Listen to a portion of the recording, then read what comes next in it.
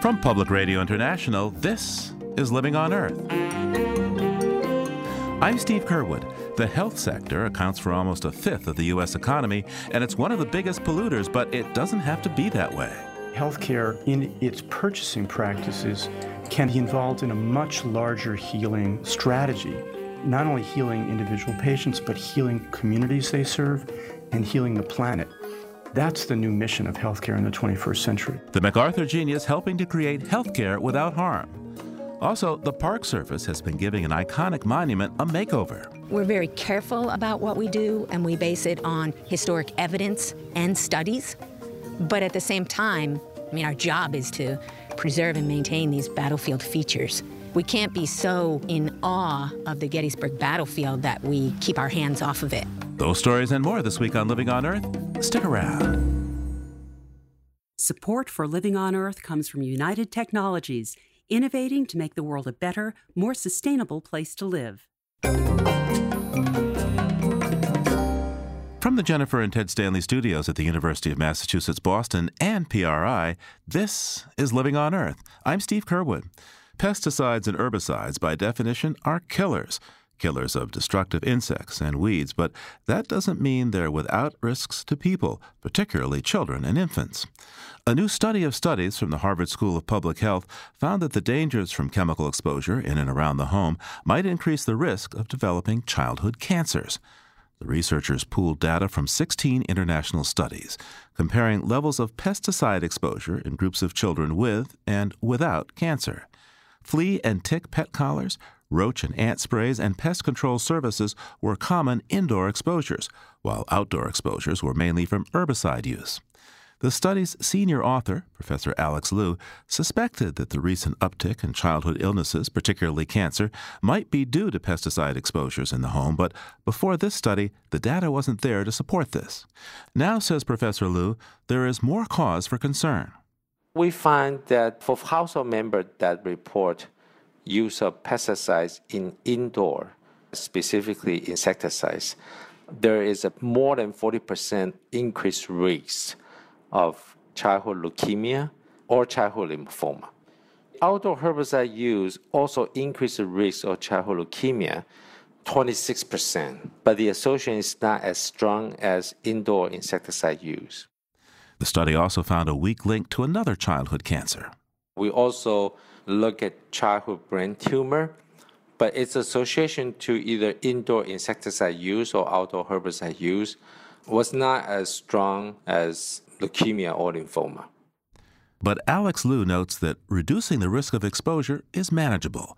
For instance, using natural pest controls or fixing a window screen or a crack in the foundation of the home could be enough to put some distance between children and pesticides.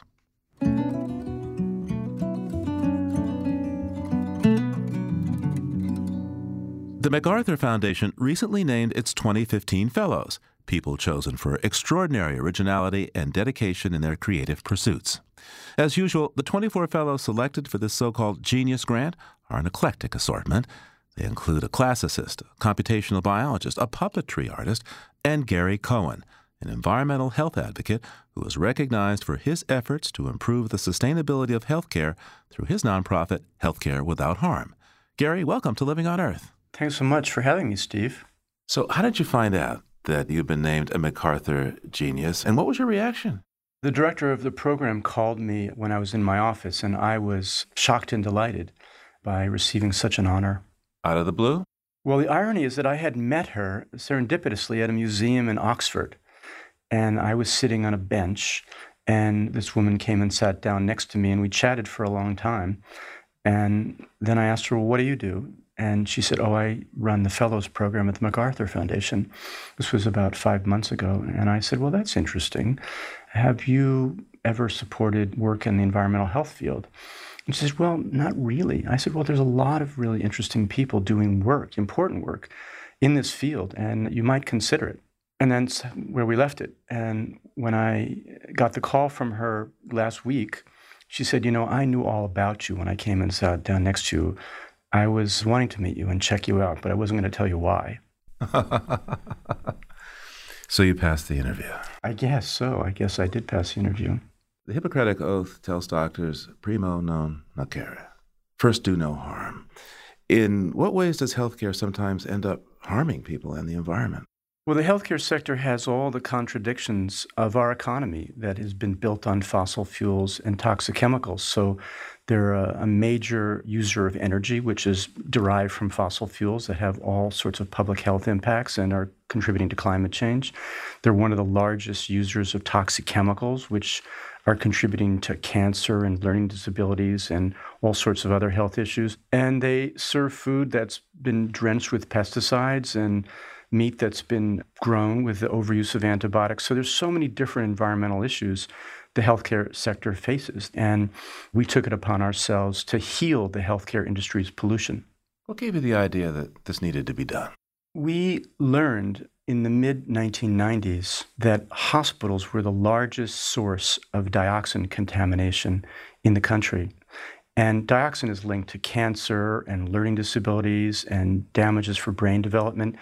And the idea that hospitals were poisoning people in service of healing them was crazy, and a clarion call to address that. If we're ever going to turn around the epidemic of chronic disease in our society, we have to get the healthcare sector to not contribute to it. We have to get the healthcare sector to show us the way out of this toxics problem, to show us the way out of our addiction to fossil fuels, to be the early adopters of renewable energy sources.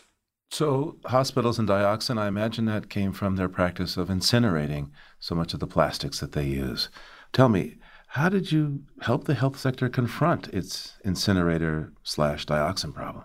Well, for one, we showed the hospitals that burning waste was incredibly inefficient, and it was creating this toxics problem that was then ubiquitous around the world, and that they could use alternative technologies, reduce their waste, save money in the process, and it was going to be good for the environment and good for the health of their communities. So we were able to go from over 4,500 incinerators in the United States to less than 70 a decade later. Hospitals were also a significant source of mercury contamination because of all the broken mercury thermometers that wound up either being dumped down the drain or winding up in incinerators and then going out into the environment, which would then build up in the environment, build up in the fish, and then build up in us because of the fish we ate. We started by convincing one hospital in Boston to eliminate its use of mercury thermometers. And then from there, we were able to convince the other hospitals in Boston to follow suit. And then we brought that to many, many other cities. In the end, there were 5,000 hospitals that committed to go mercury-free. There were 14 pharmacy chains, and then there were 28 European countries. And by 2013, there was a global treaty phasing out all mercury measuring devices by the year 2020. So you had a fair amount of success taking on the hospital incinerators. What are some of the other programs that Healthcare Without Harm is doing now? Well, the other programs that we're working on is that we're working a lot to change the purchasing practices of the hospital sector so that they can support renewable energy, so they could buy products with green chemicals that don't contaminate their patients or impact their workers. We are working with them to change their practices around the food they buy so they could support sustainable farmers in the community that bring healthy food, that create healing food environments in their facilities for their patients, but also their employees who spend 12 hours a day there. So we're trying to link the idea that food is medicine and that healthcare in its purchasing practices can be involved in a much larger healing strategy, not only healing individual patients, but healing communities they serve and healing the planet. That's the new mission of healthcare in the 21st century. Why specifically does the healthcare sector have a duty, a responsibility to help tackle climate change? Well, we're learning now that the way that we will experience climate change around the world is through health impacts, whether that's increased asthma in inner cities, whether that means more illnesses related to heat stress, whether that means the increase of infectious diseases carried by mosquitoes to warmer climates like dengue fever and malaria, whether that's flooding or whether that's environmental refugees. Climate change is going to impact everyone's health around the planet. And when we can get the healthcare industry to rebrand climate change as a public health emergency, people will respond. If people think that climate change has everything to do with melting ice caps and polar bears, something very far away, they're not going to be motivated to act. But if they understand that climate change impacts their health and the health of their children and their communities, they're motivated to act. And healthcare, it's 18% of the U.S. economy and 10% globally. So we think it should lead the efforts of the rest of society to move away from fossil fuels toward a renewable energy economy. Talk to me about some of the ways that hospitals and clinics can be more ecologically sustainable. Well, hospitals and clinics can reduce the amount of waste they produce. They can reuse a lot of the materials that they do. They can design buildings that actually promote healing as opposed to making us sicker. They can reach out into the communities and set up farmers markets as places of access for people that can't get fresh fruits and vegetables. They can even intervene into the community and address the upstream social and environmental factors that are making people sick in the first place. So, for example, some hospitals are now realizing that it's the same kids that come again and again to the emergency room because of asthma. And so why is that? Well, when they've gone into people's homes, they realize that those families may have moldy carpet. They may be using pesticides. They may be using toxic cleaners. And when they intervene to provide solutions to those problems in people's homes, you can dramatically reduce rehospitalization rates as well as lost work time and lost school time. How aware of these problems is the medical profession as a whole, do you think? Well, doctors and nurses don't get trained around environmental health issues.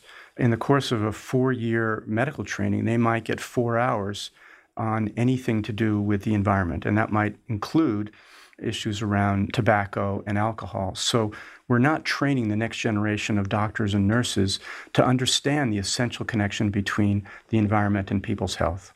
To what extent is that changing? I think the healthcare sector is waking up. Just this past spring, during Public Health Week, the president brought together deans of 30 different medical schools around the country who have all made commitments to teach the next generation of physicians about climate change and health. There's a number of universities now around the country who specialize in educating the next generation of clinicians around toxic chemicals in human health. Gary, how does it feel to be called a genius? I think the idea behind Healthcare Without Harm was genius. And I'm just one of a team of many people that are helping to realize that vision. I'm very proud that over the last 20 years, Healthcare Without Harm has built a social movement inside of the healthcare sector for environmental health and sustainability. So this work is now global in nature. There's projects happening in 50 countries around the world involving tens of thousands of people in hospitals. So we are moving from hospitals being cathedrals of chronic disease to being anchors for community wellness and sustainability. Gary Cohen is president and co-founder of Healthcare Without Harm, a nonprofit based in Virginia, and the recipient of one of this year's MacArthur Genius Grants. Thanks for taking the time with us, Gary. Thanks so much, Steve. The statistics on chemical exposures in the U.S. are startling. A decade ago, the Environmental Working Group found an average of 200 different chemicals and pollutants in the cord blood of newborns. These chemicals range from pesticides to flame retardants to waste from oil burning, and most of them are known carcinogens or toxic to the nervous system. Such findings added impetus to the green chemistry movement born in the 1990s, the idea that developing safer compounds would clean up the environment. But it has not advanced as far or as fast as it might have. Ken Geiser is Emeritus Professor of Work Environment at the University of Massachusetts Lowell. He says that to properly protect our health, we need to rethink our chemicals, how we develop, regulate, and test them, and examine how they interact in our bodies and in the environment. One of the problems is that we don't have the science on many chemicals, so we only know about the hazards of those we've studied. We have, in the United States, some 87,000 chemicals registered in the U.S., and what we really have knowledge about is maybe 5 to 8 or 9% of those adequately. So there's a lot of chemicals we just simply don't know. So what would you say are the biggest flaws in the way that chemicals and the chemical industry in the United States is being regulated today? Well, the chemical industry is not as regulated as an industry in terms of its own kind of occupational safety and health. The issue is the products of the industry. We have regulations on air emissions and water emissions and all, but we really don't have a lot of regulations on the chemicals in commerce, that is, chemicals that go into products. We rely a lot on industry to do tests, and a lot of that is proprietary, so either the agency doesn't see those tests, or if they do, that is all confidential. So it's very difficult to assess how many of those chemicals that are from the industry have been fully tested. I gather that other nations are actually doing better than we are in terms of cleaning up our chemical industries and reducing exposure for the public. Your views?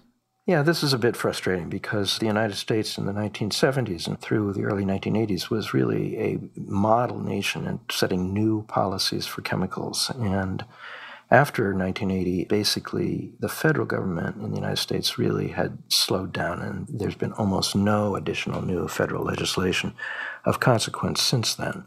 In the meantime, there have been changes outside the United States, and the most dramatic has been the European Union. In 2007, they overhauled the entire system to create something called REACH, which is an acronym for a new regulation, which requires all firms that provide chemicals in Europe to register those chemicals and to provide full documentation on those chemicals, and then allows the European Union to set limits such that the most hazardous chemicals would require authorization for continued use. So a lot of people have heard the term green chemistry, Professor Geisler, but what does that really mean? And how would the chemical industry be different if it employed green chemistry? I gather one step is it wouldn't use nearly as much fossil fuel. Green chemistry is a pretty exciting area of research, you're right. About 20 years ago, a handful of progressive chemists in the United States and Europe began a discussion based on the fact that we know a lot about chemicals and we know what generates hazards from chemicals, and therefore it is possible that we could be designing chemicals that reduce the hazards in both the production of the chemicals but also in the actual product itself. This idea, the idea that chemists could be taking into account the environment and health effects of chemicals as they do research, as they think about the synthesis of new chemicals, has sort of become a worldwide movement at this point. Here in the United States, this movement has taken off. There are green chemistry centers in many universities which are just asking chemists to use their knowledge about what generates the hazards of chemicals and see if there's ways to make chemicals that function effectively but simply don't have the hazardous profile. It's a very exciting movement. There's been efforts to try to get more funding for it through the federal government. There's a bill now in Congress that would provide funding specifically for green chemistry. So it's a very active area of research and work. What are some of the challenges then in switching over to greener chemical production processes? Well, it depends. It depends on what level. At the level of commercial chemicals, that is, chemicals used in hair dyes and cleaning products and things that are sort of what are kind of the end product of chemical production systems, there's a lot of alternatives. There's a lot of activity moving. You can go to the market and see all kinds of chemicals on the market today that says it doesn't contain this, doesn't contain that. At the intermediate level, further up the production system, when you get to the specialty chemicals and the intermediaries and all, green chemistry has generated a lot of new thinking about synthetic routes for making chemicals. But at the very upper level, at the very beginning, at the what you call the basic chemicals, the platform chemicals, there hasn't been much movement. We still are manufacturing our basic commodity chemicals in the same way that we were doing it 50, 60, 70 years ago. There's not been much innovation. The industry has worked on process improvements, but has not done a search for safer chemicals further up the production systems. So how do we get a handle on this? How can ordinary people help shift this whole chemical conundrum? Well, it's a good question. The first thing to say is people should shop smartly. Obviously, read labels and buy organic. Use the internet. Some of my favorite sites are Good Guide and Skin Deep and EPA's new Safer Choice program to identify products that have safer ingredients in them. But we're never going to get there if all we do is shop better. We need to do much more. And people can, for instance, meet with their local retailers and talk to them about what do they want to be on the shelves of their stores in their communities. They can fight for safer foods and products in their schools, in their hospitals, in their social service institutions, in their communities. Get those boards to basically specify safer products. They can press local and state officials to pass legislation to encourage substitutions themselves. California just passed a very far-reaching consumer product safety regulation that was driven by popular concern about chemicals in products. So there are many things citizens can do beyond just shopping wisely, but that's the first step. Ken Geiser is an emeritus professor at University of Massachusetts Lowell. His new book is called Chemicals Without Harm, Policies for a Sustainable World. Thanks so much for taking the time with us today, Professor. Steve, thank you very much. It was a pleasure.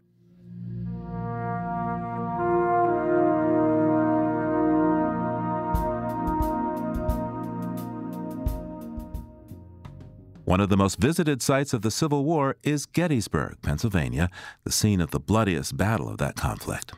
Visitors want to stand in the battlefield's most storied places, like Little Round Top or Devil's Den, and imagine the heroism and suffering that those landscapes witnessed. Until recently, though, it would have been hard to actually picture the scene at Gettysburg because of how dramatically the landscape has changed in the decades after the battle. But things have changed again, as the Allegheny Front's Lou Bluen reports. Even more than 150 years after the battle, there's still plenty at Gettysburg that kind of makes you feel like you're stepping back in time. You can even do a battlefield tour in a horse-drawn carriage. Katie Lawhon prefers to walk the battlefield. She's been a park ranger here for more than 20 years, and you can still hear the excitement in her voice when she hikes some of the most legendary places on the battlefield. So we're at Devil's Den, and this is important ground because we have heavy fighting on the second day of the battle. General Hood attacked nearly a mile of open ground uphill against this position, and they took it. Devil's Den was one of the more dramatic landscapes at Gettysburg in July 1863. It was a sloped, open field strewn with giant boulders. Soldiers would have used these rocks for temporary cover as they made their attacks. But by the 1990s, the whole area had grown up into a wall of trees. Lawhon says park rangers had to use historic photos to show tourists what it used to look like. And a lot of people who studied the battlefield, they just walked down into those trees. They tried to walk in the footsteps of the soldiers, and they would do it. It was just a lot harder to understand. So in the late 1990s, the National Park Service started toying with a pretty radical idea. What if they rehabilitated the natural landscape at Gettysburg to look like it did in 1863? In places of heavy fighting, like the peach orchard, they'd replant peach trees. And the meadows that had grown into forest since the battle, well, those trees would get the axe. And the Park Service did it over the course of about 15 years. We're very careful about what we do, and we base it on historic evidence and studies. But at the same time, our job is to preserve and maintain these battlefield features. We can't be so in awe of the Gettysburg battlefield that we keep our hands off of it. In all, the Park Service rehabbed more than 500 acres of the battlefield's most significant spots. They also removed man-made structures, including a motel, a 9-hole golf course, and even their own visitor center, which the Park Service plopped down in the 1960s at a key point on the Union Line. Most of the heavy work is done now, but maintaining the battlefield's new look might prove to be an even bigger challenge. Head landscaper Randy Hill walks up a rocky hillside called Little Round Top. For historical accuracy, he actually has to maintain a clear cut that was done here just before the battle. For the area of Little Round Top, if you were a single person working with a single handsaw, it would probably take you a whole entire summer to keep this area maintained and clear. And then the next spring, you'd have volunteer woody vegetation popping right back up, and you'd be right back at it again. Some natural details on the battlefield are more authentic than others. The historic cluster of trees that was the focal point for Pickett's charge actually doesn't have any 1863 trees left in it. Randy Hill just trims the trees that are here now to the right shape and size. But one set of details the Park Service wants to make sure they get right is minimizing the environmental impact of the battlefield rehab. Zach Belay manages natural resources at Gettysburg. We knew that we wanted to remove up to 500 acres of wooded habitat, and we said, well, we'll never do it in any one portion of the park all at once. So the thought process is that things will have the opportunity to adapt as we change the landscape. Belitho says in places like Devil's Den, they decided to leave some non-historic trees when they found out they were home to a pair of nesting black vultures. And they mow fields as little as possible, and then only after Gettysburg's birds are finished nesting. The Park Service has even started using fire to mimic the way nature would regenerate all the open meadows that are again a part of the Gettysburg landscape. The Slider Field was our first 13-acre test burn, and it was a pretty good success. It was a success being that it was the first time we did it, and people accepted the fact that Gettysburg could burn and not burn down a cultural resource. All in all, the Park Service has done a pretty good job managing the environmental impacts, according to Randy Wilson, a professor of environmental science at Gettysburg College and an expert on public lands management. Wilson says it's also important to remember that Gettysburg is a national military park whose primary mission is protecting the historical values of the battlefield. So their efforts to try to intervene and say, look, there can also be a place where we can protect the environment, I think that's a very important step that they've taken. Wilson says evaluating whether the ongoing rehab at Gettysburg is a good thing for visitors and all the species that call Gettysburg home will take some time. He points out that visitation numbers at national parks are down across the board, so it's unclear whether the battlefield rehab will make Gettysburg more of a destination. But 28-year-old Kyle Beeger, who's here on a road trip from Missouri, says the fact that you can almost look back in time now at Gettysburg makes all the difference. The feeling you get here, just a bit surreal. It's like, we were just thinking earlier, it's like, imagine all the cannon fire, what it was like to be here. It's hard to explain, but it's incredible. Lou Bluin reports for the Pennsylvania Public Radio program, The Allegheny Front.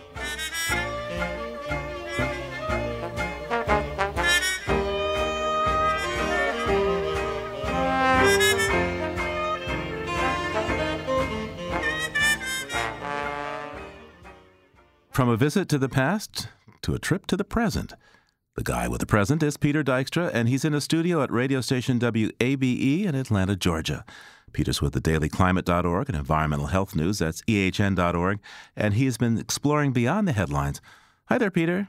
Hi, Steve. Last week we wished a happy 45th birthday to NOAA, the government agency that, among other things, keeps track of the weather for us. But not too far from here in South Carolina, the weather had them thinking of the other Noah, the one from the biblical book of Genesis and the 40 days and 40 nights of rain. Some portions of South Carolina got an astonishing 2 feet of rain in a few days. Columbia, the capital city, saw the wettest day in its recorded history, and residents were under a boil water advisory. And think, Peter, if that had been snow, 2 feet of rain would have translated into 24 feet or more of snow. And this was all from the convergence of Hurricane Joaquin and another storm system, right? Right, and together they turned the fire hose on South Carolina and kept it there. All while 2 other places, very different from South Carolina, had their own rainfall disasters. Heavy rains in Guatemala caused a mudslide that partially buried the town of Santa Catarina Pinula, leaving hundreds dead or missing. And the French Riviera was hit by a brutal storm with flooding that killed at least 19. But back to South Carolina's tragedy for a second. When New York and New Jersey got hit with Superstorm Sandy a few years back, 180 members of Congress said no to the federal aid proposed to help storm victims. That included 5 of the 7 congressmen from South Carolina. So let's see if they're in a more charitable mood for a red state under blue water.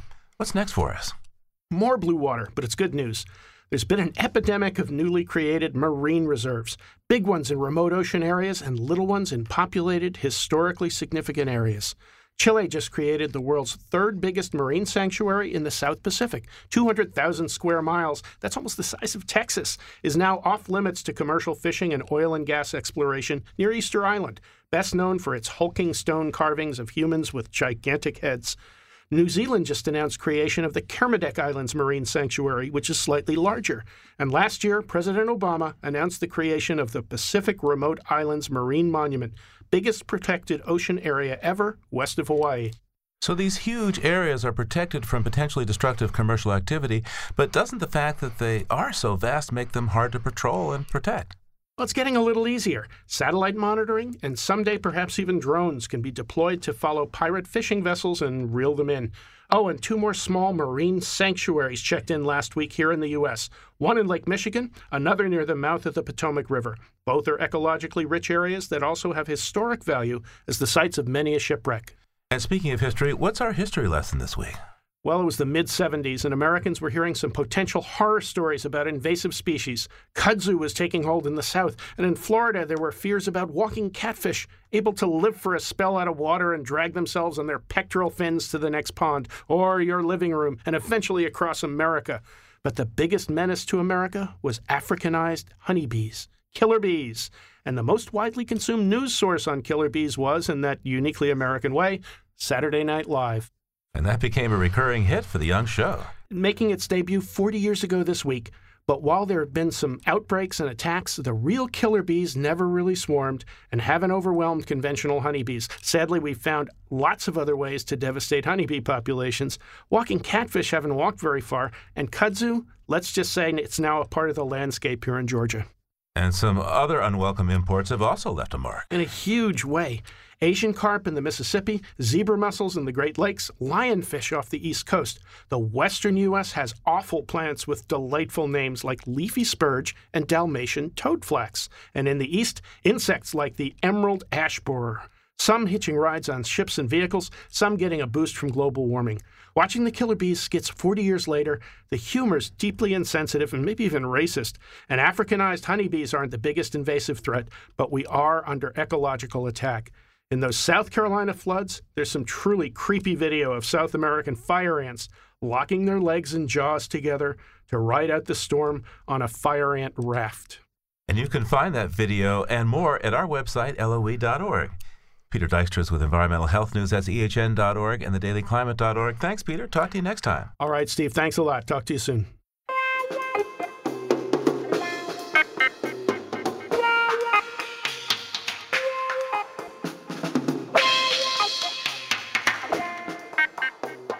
Coming up, an elemental trip to India.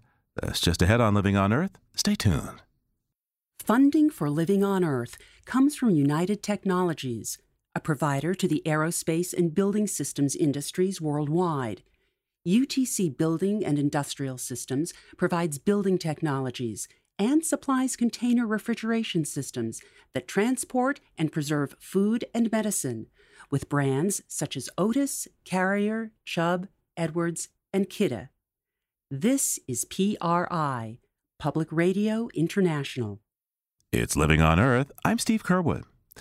The world's third largest greenhouse gas polluter, India, has laid out its emissions commitments for the upcoming climate conference in Paris.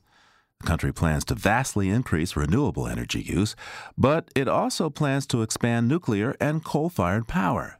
India's negotiators argue that given how modest emissions are per capita, they need growth, as millions still live in deep poverty without clean water or power, and the environment often suffers as a result.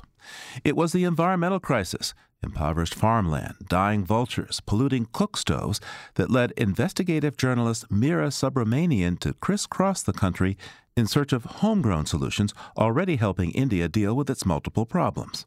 Her new book is called A River Runs Again, and she spoke with Living on Earth's Helen Palmer. The organizing principle of your book, which is actually a book of journalism, you have a very interesting organizing principle of it. Explain that to me. Yeah, I decided to use the 5 elements to tell the story. I think it can be easy to be overwhelmed by approaching something as big as the state of the environment and the natural world in a place like India. And so I wanted to make it accessible to people. I wanted to bring stories about what people are doing on the ground in India today, right now. Well, you say the 5 elements. I think most of us only think of 4 elements. Right. It's earth, water, fire, air, and ether. So ether is the intangible essence of everything that's between everything else. And this is a particular Indian idea that it's 5. Yeah, this is drawing on the Panchamahabhuta, which is the old Sanskrit idea of these 5 elements. But it was interesting once I started investigating that I was finding that the idea of elements, it exists in Islam, it exists in ancient China, definitely in ancient Greece. I feel like what I found was that throughout time and throughout cultures, people have tried to identify what makes this world that we inhabit. Well, first of all, you give us Earth, and you take on what is, to most of us, a kind of myth, the fantastic success of the Green Revolution. You take this on and you kind of do a bit of myth-busting. I do. It's not that the Green Revolution didn't work on many levels. It did increase production. But it seems like what the missing part of the equation is what the cost of that was and whether that works for the long term. And so we're now 40, 50 years into the Green Revolution, and what we're finding is that soil is depleted, water has run out, all of the inputs that go in do create food, but that food has chemicals in it that are changing our bodies, they're changing the environment that we live in, they're changing the quality of the water that runs off of those fields, and all of those things are having huge impacts. We've actually also heard stories in the newspapers about Indian farmers in terrible debt and killing themselves, and this is at least partly because of the cost of fertilizer. Right. It's not just fertilizers, it's the entire system. And I think that was one part that made me think that we need to be more cautious about looking at the model of the Green Revolution, because it is an entire economic system. I met one farmer in Punjab who just felt like it was a roller coaster. He felt like there was constant admission fees, and every time you paid one ticket, it would work for a while, and then the magic seed suddenly didn't work anymore, and a new pest had come, and you had to get a new pesticide. And he just felt like he was on a hamster wheel that he couldn't get off, and he didn't like it. But he did step off. He stepped off, and he said, I'm going back to how we used to do this. I'm going to go back to how my father farmed before all these chemicals were given. And that's not without its challenges. So some of these farmers are really struggling, and I think it was especially noteworthy that many of the farmers that I met were transitioning, so they were starting to do some of their acres in organic farming while they continued to do the rest of theirs in traditional conventional farming using the chemicals. And guess which ones they were choosing to feed themselves and their families? It was the organic, and then the rest of it would go to market. A lot of the science does say that switching to organic is not going to get you the yields, but the seeds cost less, the inputs are less, soil becomes alive again, it holds water better, it decreases erosion. It's an amazing carbon storehouse, which as the climate change becomes a more and more important factor of agriculture, which is a huge part of climate change right now. So all these factors come together. So to move on from earth to water, as you do in your book, one point you're making about earth is that you're going back to how they used to do it, and that seems to be exactly what you're doing with water as well, or what you're pointing to. Yeah, the situation with water was looking at an area in Rajasthan where semi-arid landscape, so water was pretty minimal and they're pretty dependent on monsoon rains, but the wells had just been depleted again. This is population coming into it of just, as well as intensive agriculture, which both increased the demands and pressures on water systems. And so the aquifer had gone down, the wells had all dried up, and people were leaving because there was no way to work the land or have livestock there anymore. And so what they did in this area in Rajasthan, led by the efforts of a man who's known as the Rain Man of Rajasthan, Rajendra Singh, they started just building really small-scale dams, little check dams called johads that helped capture the rains when they came. And just that small action of just helping the water pause when it comes so that it doesn't just run off and cause erosion and disappear.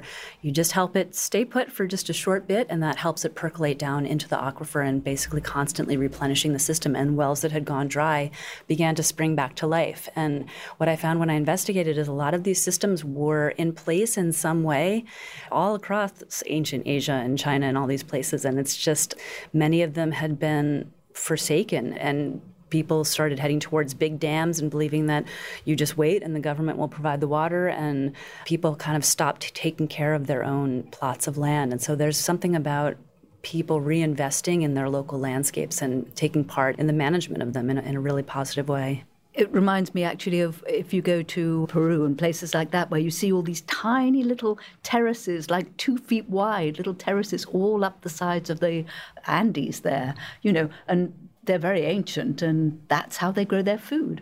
Right. It's a limited landscape, so they've figured out how to do it. There is something, I think that's where the most hope comes for India's recapturing a lot of that ancient knowledge and also pairing it with all of the things that we now know. There's things that we know about intensive agriculture and water management that are high tech. Looking at energy issues, which is a huge part of what India is facing right now in terms of a natural crisis, is looking at smart grids and ways that we can be really efficient about using energy. And sometimes that has nothing to do with traditional knowledge. Sometimes that's really going cutting edge. But I think combining the best of the old and the best of the new could really blaze a new path forward. The next one you come to is fire, and you point to one of the biggest problems we know about, well, not only in India, in much of the developing world, the question of cook stoves and how women cook and how women are basically cooking on stoves that use biomass, that use dried dung or use wood in some cases. And they're very, very smoky. The women are getting sick. And it produces terrible pollution, which is also bad for the planet. So I have to say it's a simple problem, but it doesn't seem to have a simple answer. I agree. It's a very, very complicated question. I used to work in the environmental nonprofit field when I was in my 20s, and part of that work was actually working on those cook stoves. We were helping develop and build them, and they're really amazing, and they're really amazing especially in the lab under very controlled circumstances. But it was really tough for me as a reporter because I really believed in these stoves and went out to find the success stories and found a nonprofit that was doing very good work and was really held in high regards in Maharashtra. And I went to their quote-unquote smoke-free village, their exemplary village, and I went into home after home and I just couldn't find a single one of these stoves working just a couple years after they had been distributed. And so that just led to the question of just asking ourselves in terms of development, asking harder questions about if something is not working, it doesn't mean that the stove is just not quite perfect yet and we just need to keep developing it. Maybe there's something there that is a deeper question that needs to be asked. Like one of the epidemiologists was questioning whether we should be asking the world's poor to be using a type of technology that we would never use. Why don't we think about a way to get them something that is more akin to what we would be happy using here in the developed world and not try to just push those ideas of the perfect wood cook stove off to them? Because the reality was that it just wasn't working. On any large scale, there are definitely successful fuel-efficient wood cook stove projects that are out there, and the stoves are being developed, and they are getting disseminated on a small scale. But the goals of the Global Alliance for Clean Cook Stoves and other places that are really dedicated towards getting these stoves out there just seem to have some kind of fundamental limitations that, to me, out there in the field, on the ground in India, seem to say that we need to maybe revision how we get energy to the world's poor. So, air. You focus on something that is very much unloved, and that is the vulture. But vultures are in trouble in India. They are in trouble, and I love the vultures. I hope I'm not the only one. They're these amazing creatures. They just, without any appreciation, they did this amazing job of basically cleaning up the residue of 1.2 billion people living on a subcontinent. They just go around and clean things up. And then really terrifying conservation story of a painkiller called diclofenac that humans have used for decades, and then farmers in the 90s started giving it to their livestock in India. And if that animal dies and the vultures come and eat off of that carcass, the vultures have renal failure and they just die. It was just an amazing, catastrophic collapse of South Asian vultures in the span of just 10 years, looking at 99% decline. And so that just raised all these fascinating questions about how ecosystems work. Nature does not like a vacuum. Feral dogs, which are extremely abundant in India, seem to have filled that vacuum. Numbers correlate in terms of the vulture populations going down and the wild dog populations going up. And dogs cause a lot more problems than vultures in terms of human interactions. Vultures fly away from you. They don't want to spend any time with humans, but dogs are a very different, troubling matter. Is this something that's actually been, I know you've done a lot of research on this, is this a problem that is actually getting close to being fixed? It's amazing with conservation and many of these issues that sometimes it's the smallest thing that can change a habit or behavior. And so India was great and pretty proactive once they figured out that this was what was causing the decline. They banned diclofenac for veterinary use. So it was still allowed for humans. But the crazy thing is that the human vial would be this big multi-dose vial, perfect for giving to a cow.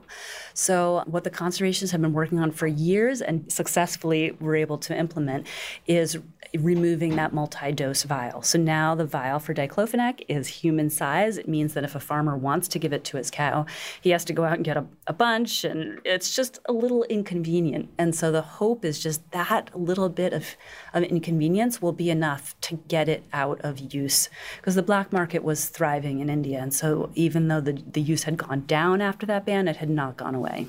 Okay, finally, we have ether. Now, you'll have to explain to me why you chose the story you chose for ether.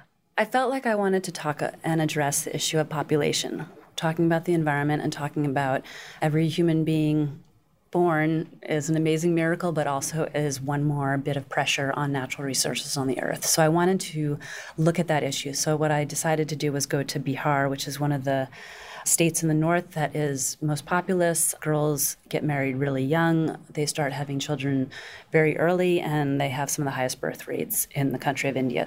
So that's where I went, and I looked at sexual reproductive health training that was being done by an organization called Pathfinder International. You tell an amazing tale about it. I mean, it's very graphic in terms of how it teaches boys and girls, teenagers about this. It teaches them together. I was a little surprised. I mean, it's more graphic, for instance, than the sex education that mostly kids in America get. That's actually true. It's very straightforward, but I think we underestimate how valuable information is for children everywhere. I think we are always growing up and trying to figure out how the world works. And I think learning about the sexual and reproductive side of things is just as important for a teenage girl in Bihar as it is for someone here in the U.S. So I think it's like just giving this very straightforward information ends up giving them power over other things as well. I was finding these young women to be incredibly empowered, and it seemed like a big part of that was just learning the language of how to talk about themselves and voice their own desires. So maybe I'll just read you a short bit from the book that talks about that. People ask us, why do you go to these meetings? Do they give you something? Rima Kumari, an 18-year-old Bihari girl, told me. I say, when you go to pray, do you get something? They say, well, that one girl who did the training, she met a boy and she ran away. She laughed and continued speaking quickly in a strong voice. We argue back, you had her for 15 years and they had her for 3 days, and you're saying we influenced her? There's a flaw in your nurturing, not in our friendship. You fight back with your parents, I said.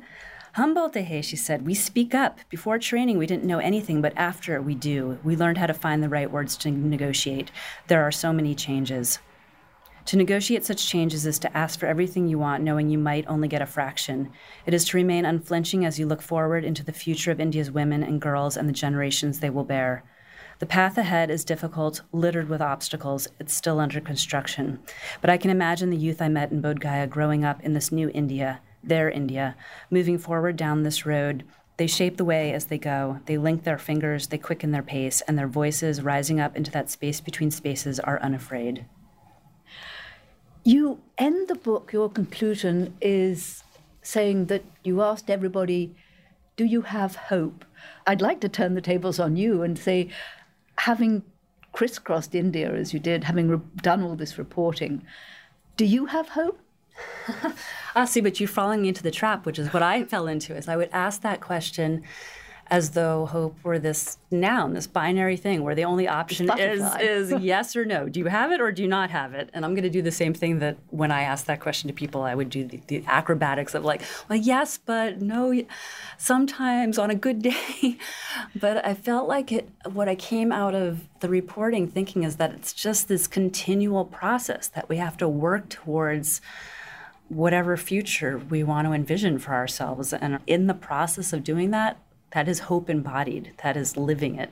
India has huge, huge challenges in front of it. And Prime Minister Modi is really pushing development and won the landslide election last year on a platform of development. And I feel like India just has a huge question before it of how is it going to develop. I think it could go in this really amazing way if they tapped into some of the things that I experienced in India of people working on small-scale local issues across the board. If that was implemented and supported from the top down, if we looked at not pursuing nuclear power and more coal-fired power plants and more mega dams that all have huge catastrophic problems if they go wrong, and instead push alternatives. Like, the technology is just moving forward by leaps and bounds. The costs are coming down. We can do this, but it's going to take the decision on all levels for India to move in that direction.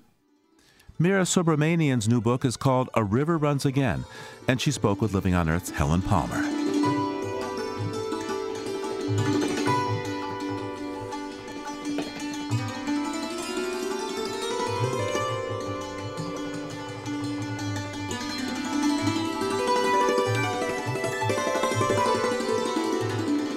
Living on Earth is produced by the World Media Foundation and brought to you from the campus of the University of Massachusetts, Boston, in association with its School for the Environment, developing the next generation of environmental leaders.